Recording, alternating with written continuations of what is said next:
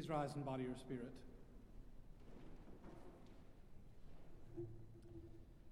God sent Christ into the world not to condemn the world, but that the world might be saved through him. God is our refuge and strength, a very present help in trouble. Therefore we will not fear though the earth should change, though the mountains shake in the heart of the sea, though the waters roar and foam, though the mountains tremble with its tumult.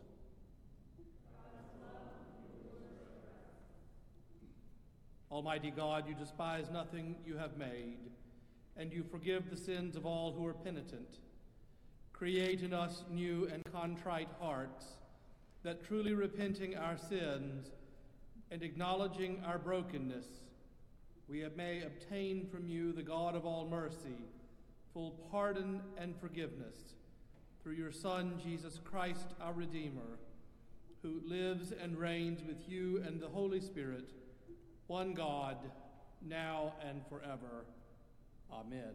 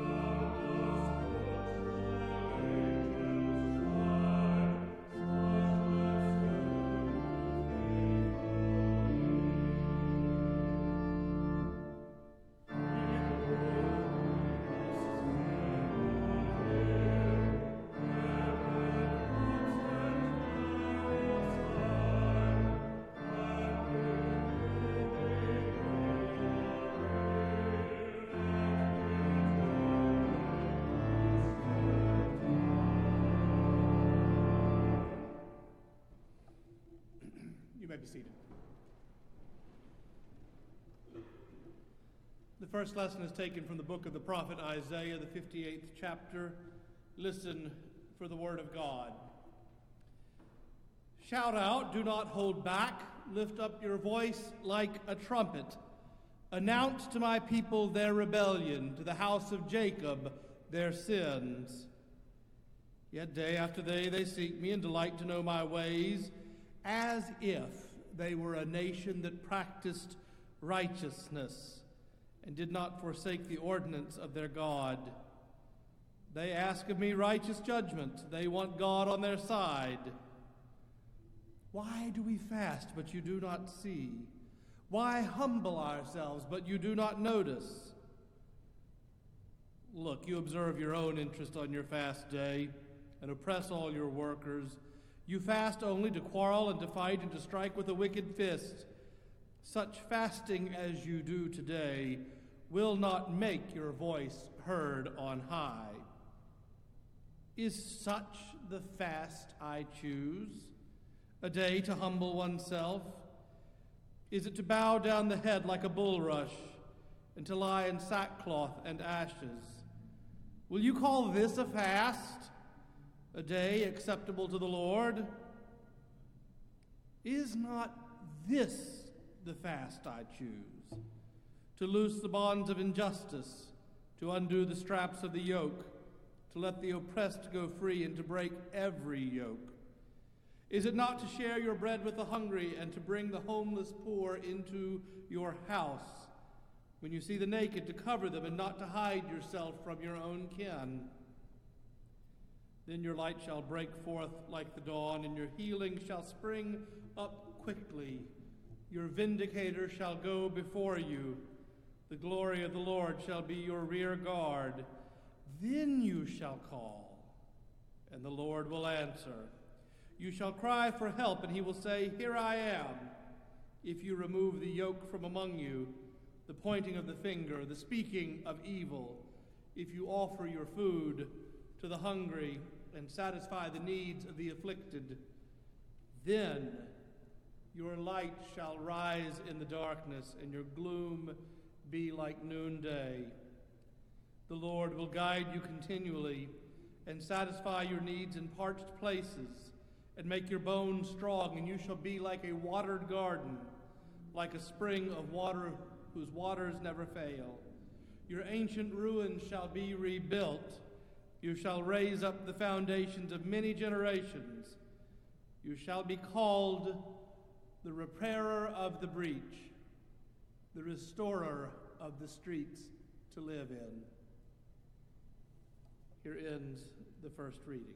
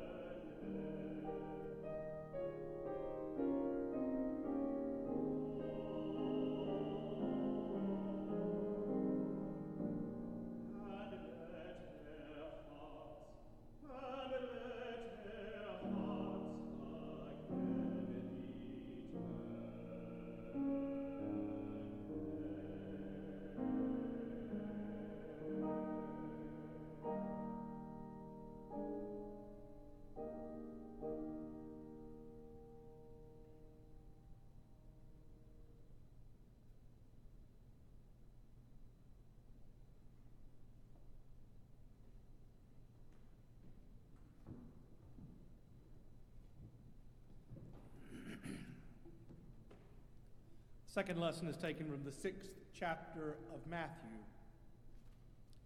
Beware of practicing your piety in front of others in order to be seen by them, for then you have no reward from your Father who is in heaven. So whenever you give alms, do not sound the trumpet before you, as the hypocrites do in the synagogues and on the streets, so that they may be praised by others. Truly, I tell you, they have received their reward. But when you give alms, do not let your left hand know what your right hand is doing, so that your alms may be done in secret, and your Father who sees in secret will reward you in secret. And whenever you pray, do not be like the hypocrites, for they love to stand and pray in the synagogues and at the street corners, so that they may be seen by others. Truly, I tell you, they have received their reward. But whenever you pray, go into your room and shut the door and pray to your Father who is in secret, and your Father who sees in secret will reward you. And whenever you fast, do not look dismal like the hypocrites, for they disfigure their faces so as to show others they are fasting. Truly, I tell you, they have received their reward.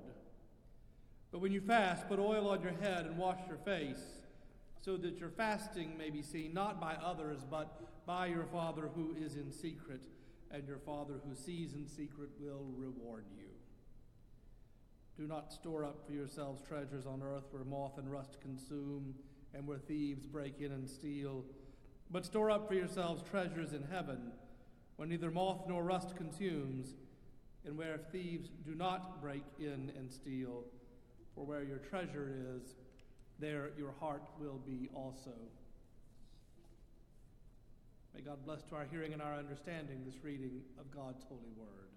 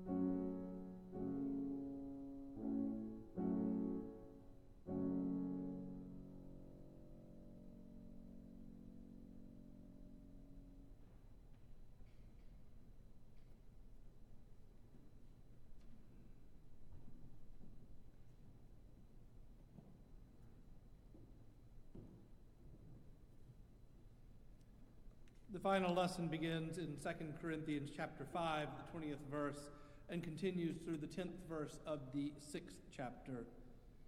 Continue to listen for the word of God to us this night.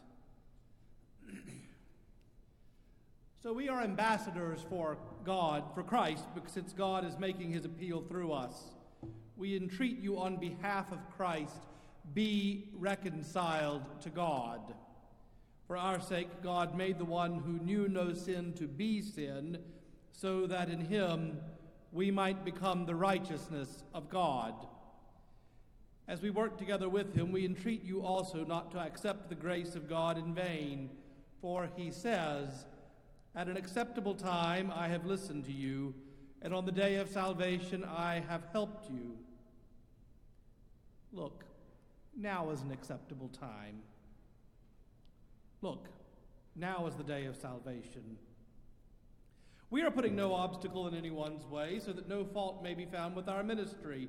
But as servants of God, we have commended ourselves in every way, in great endurance, afflictions, hardships, calamities, beatings, imprisonments, riots, labors, sleepless nights, hunger, in purity, knowledge, patience, kindness, holiness of spirit, genuine love, truthful speech, and the power of God, with the weapons of righteousness for the right hand and for the left, in honor and in dishonor, in ill repute and in good repute.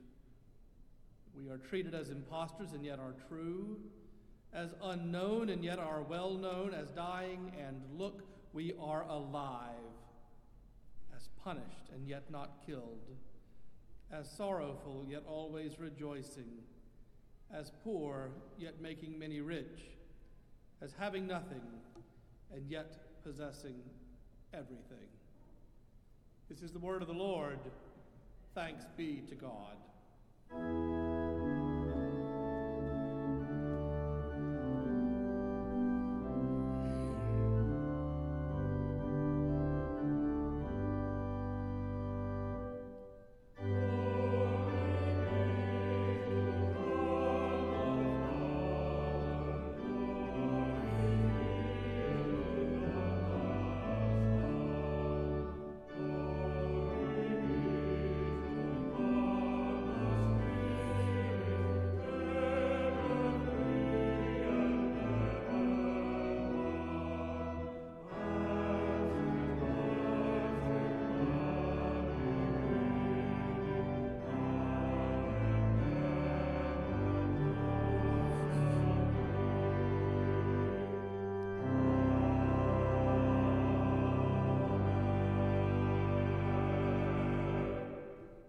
Almighty, eternal God, grant now that the words of my mouth and the meditations of all of our hearts may be acceptable, even pleasing in your sight, O Lord, our strength and our Redeemer.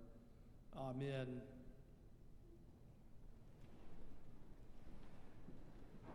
In recent years, I have been issuing retractions for some of my previous Ash Wednesday homilies, and to be fair to myself, it's really more of a half retraction. I think I got the message right, but my verbiage through the years may have been just a bit, well, preacherish. Here's my retraction.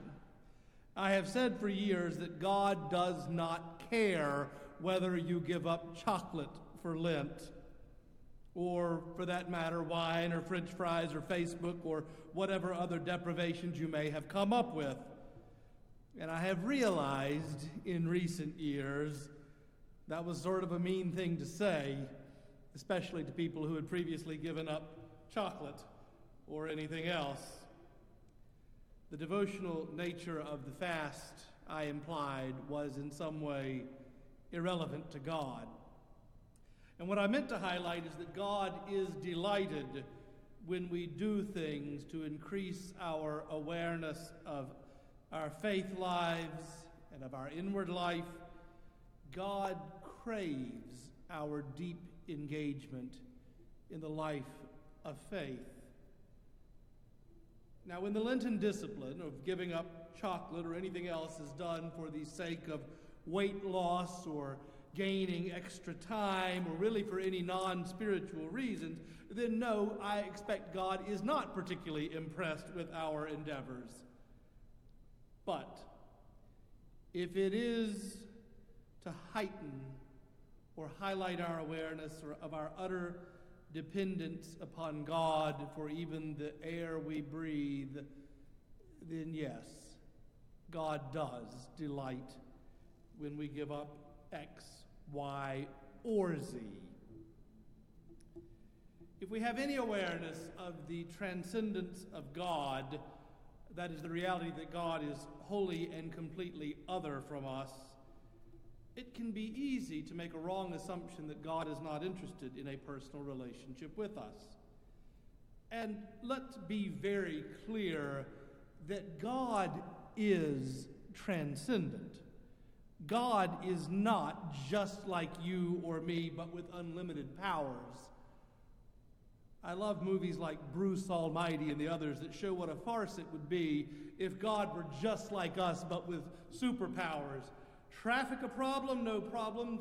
Part it like the Red Sea. Spare tire after the holidays, easily fixed in the power of God.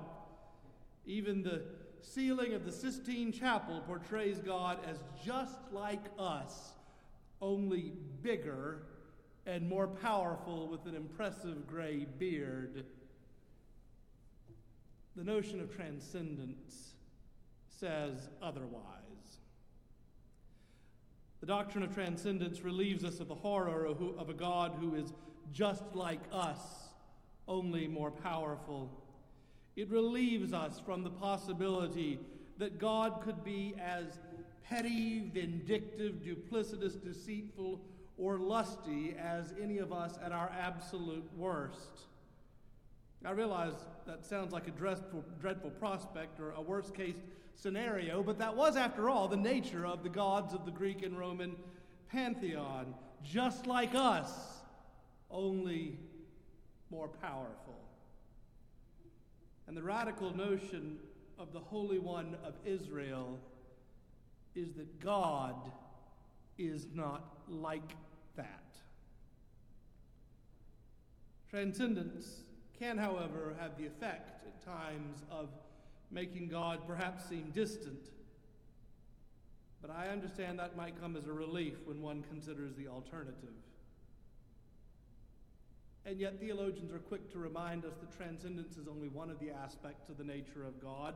Transcendent is not all that God is. Theologians also speak of God's immanence. That's the reality that God is closer to us than our very breath, that God knows us deeply and yearns for us to yearn for God in return. If you want examples of God's immanence, think of the ways that God chooses to relate to us. From the very act of creation itself, where God fashions us out of the clay of the earth and breathes life into us. Or think of the matriarchs and patriarchs of the creation stories in Genesis and the mythology of the early chapters of Genesis, a relationship characterized by covenantal faithfulness, even when the human side of the equation was decidedly lacking. Moses and God enjoyed a tempestuous relationship, to be sure, but it was a relationship that was real and personal and connected. Our holy other God is not an absentee God.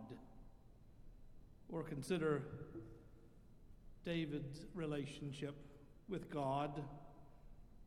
The psalm of penitence that will be sung tonight as the ashes are imposed upon us is attributed to David after the horrible events that led Samuel to come and to confront him.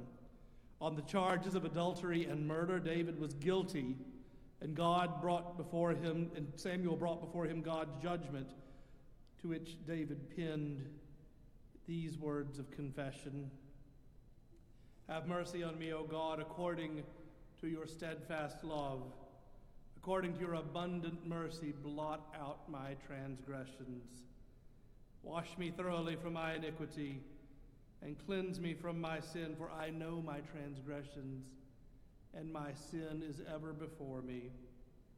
Against you, you alone have I sinned, and done what is evil in your sight, so that you are justified in your sentence, and blameless when you pass judgment. David's words of penitence offered to a God with whom David enjoyed a deep and abiding relationship. True confession takes place in the context of a relationship of deep trust and intimacy. Confession and spiritual disciplines such as fasting from chocolate or meat or anything else, fasting from malice or greed or envy, take place within a relationship of trust and intimacy. And of course, what more personal way to establish that relationship of trust and intimacy than person to person, in the flesh, in the incarnation. In Jesus Christ, God gives us all the same relationship that was enjoyed by Abraham and Sarah, Moses, David, and all of our forebears. God wants us to know and to trust. So our Lenten disciplines, if they are to be fruitful, exist so that we might enter more deeply into that relationship of trust and intimacy. I do realize that on occasion the Apostle Paul likes to ratchet things up a bit. He raises the bar, and sometimes it comes off as a bit of braggadocio, all the myriad abuses that he endured. But it is all leading up to that resounding affirmation of God's closeness to what God has made and loved. If we had read on, if the lectionary had seen fit to give us the whole passage, we would have encountered words from 2 Samuel. I will live with them and walk among them, and I will be their God, and they will be my people. How often does God say that in the course of the pages of the Bible? And it is true even now, I will be their God, and they will be my people. It's a promise that's reiterated over and over again, a promise that comes back when God speaks through the mouth of Isaiah to say that God's people would once again become the repairers of the breach. Because what God wants for us and what God wants from us is that we should care enough about God's love for creation that we will join in with God's work of reconciliation and redemption. So whatever your Lenten discipline, whatever means you take to engage in this season of penitence and confession, however you choose to examine your inner life in the light of Christ, I pray for all of us that the means will point us toward Almighty God, who is already closer to us than our very breath, who loves us and yearns for our love, and whose answer to the words, "Remember you are dust, and to dust you shall return," is nothing less than the resurrection of Jesus Christ. And in Christ's resurrection lies the hope of our own. Because however much gloom gathers around us as we traverse the long valley of Lent, the destination is always Easter. The destination is always the resurrection. So remembering the promises of the resurrection, reliant on the enduring faithfulness of God, let me close with a few words from the poet Prudentius, a hymn after fasting.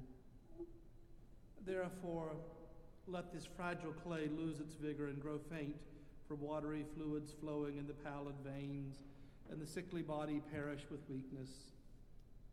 Light and easy is the precept of fasting, laid on all the faithful, and no stern rigor impels us.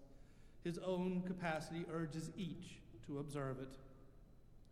Enough if we sanctify all our actions by invoking first the divine approval, whether we accept the food that is given or shun the table. God of his great bounty bestows these blessings, and with his favoring smile looks upon us as we take the bread we have dedicated, trusting his goodness. Grant, I humbly pray, that this food be healthful, and as it spreads throughout all our members, may we who adore thee, Christ, now nourish body and spirit.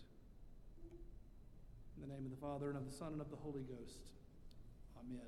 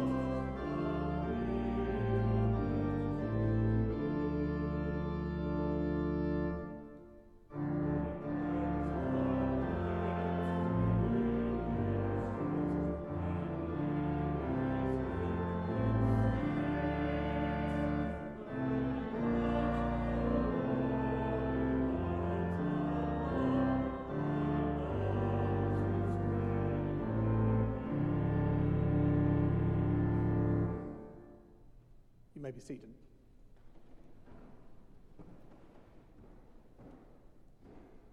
I invite you now to join in our responsive invitation to observe a Holy Lent. Holy and merciful God, we confess to you and to one another and to the whole communion of saints in heaven and on earth that we have sinned by our own fault in thought, word, and deed, by what we have done and by what we have left undone. We have not loved you with our whole heart and mind and strength. We have not loved our neighbors as ourselves. We have not forgiven others as we have been forgiven. We have not listened to your call to serve as Christ served us. We have not been true to the mind of Christ. We have grieved your Holy Spirit. We confess to you, O God, all our past unfaithfulness, for the pride, hypocrisy, and impatience in our lives, for our self-indulgent appetites and ways, and our exploitation of other people, for our anger at our own frustration and our envy of those more fortunate than ourselves, for our intemperate love of worldly goods and comforts, and our dishonesty in daily life and work, for our negligence in prayer and worship, and our failure to commend the faith that is in us. Accept our repentance, O God, for the wrongs we have done, for our neglect of human need and suffering, and our indifference to injustice and cruelty, for all false judgments, for uncharitable thoughts toward our neighbors, and for our prejudice and contempt toward those who differ from us, for our waste and pollution of your creation, and our lack of concern for those who come after us. Restore us, O God of our salvation, and show us your steadfast love.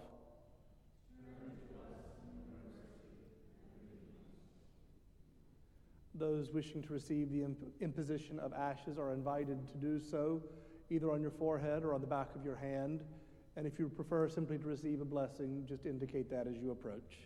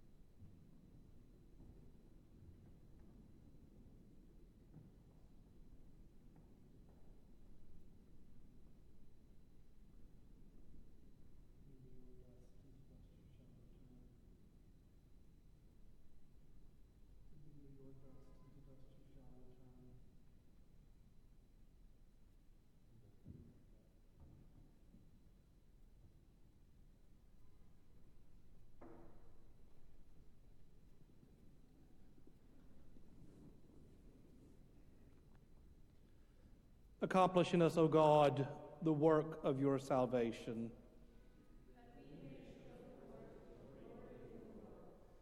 By the cross and passion of our Savior,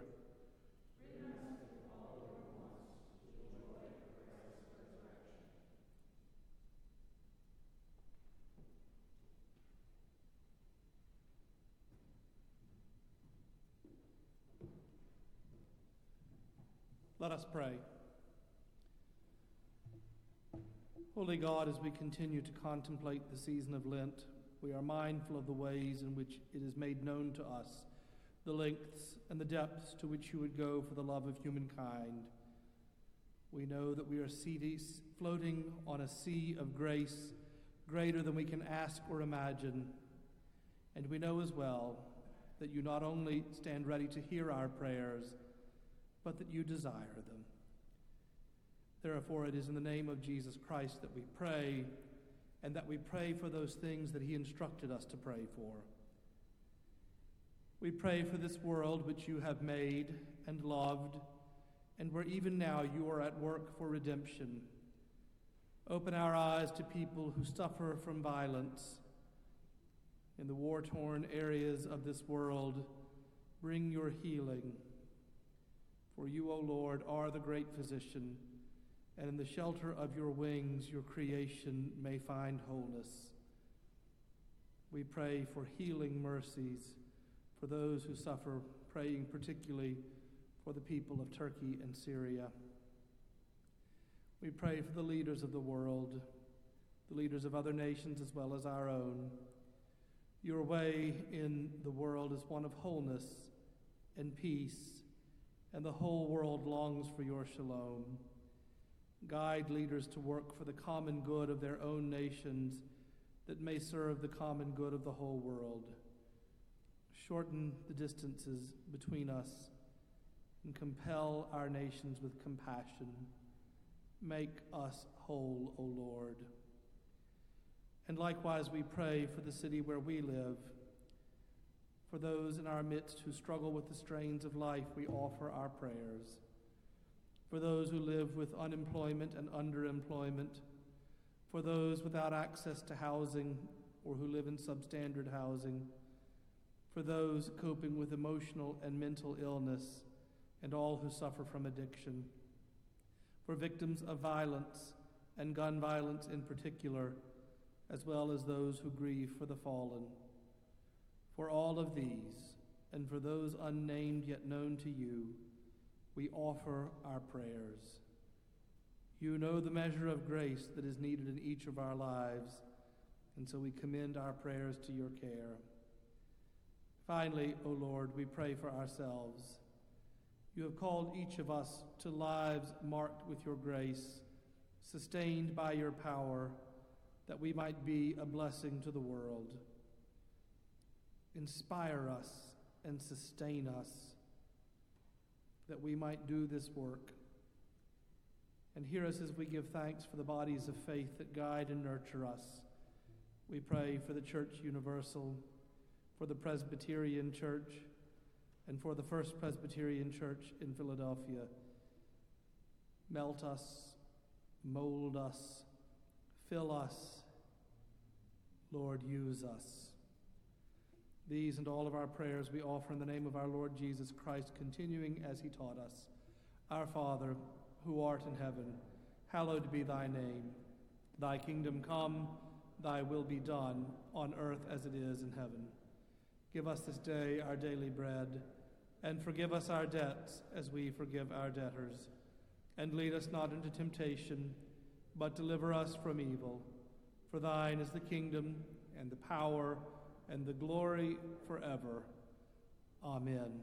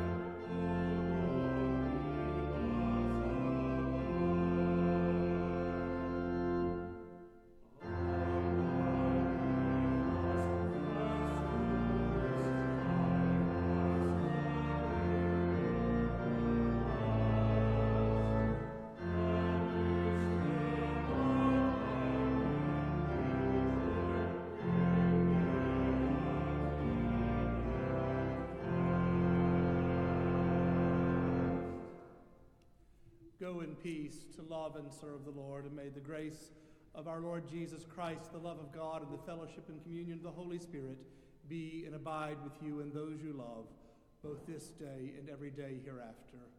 Amen.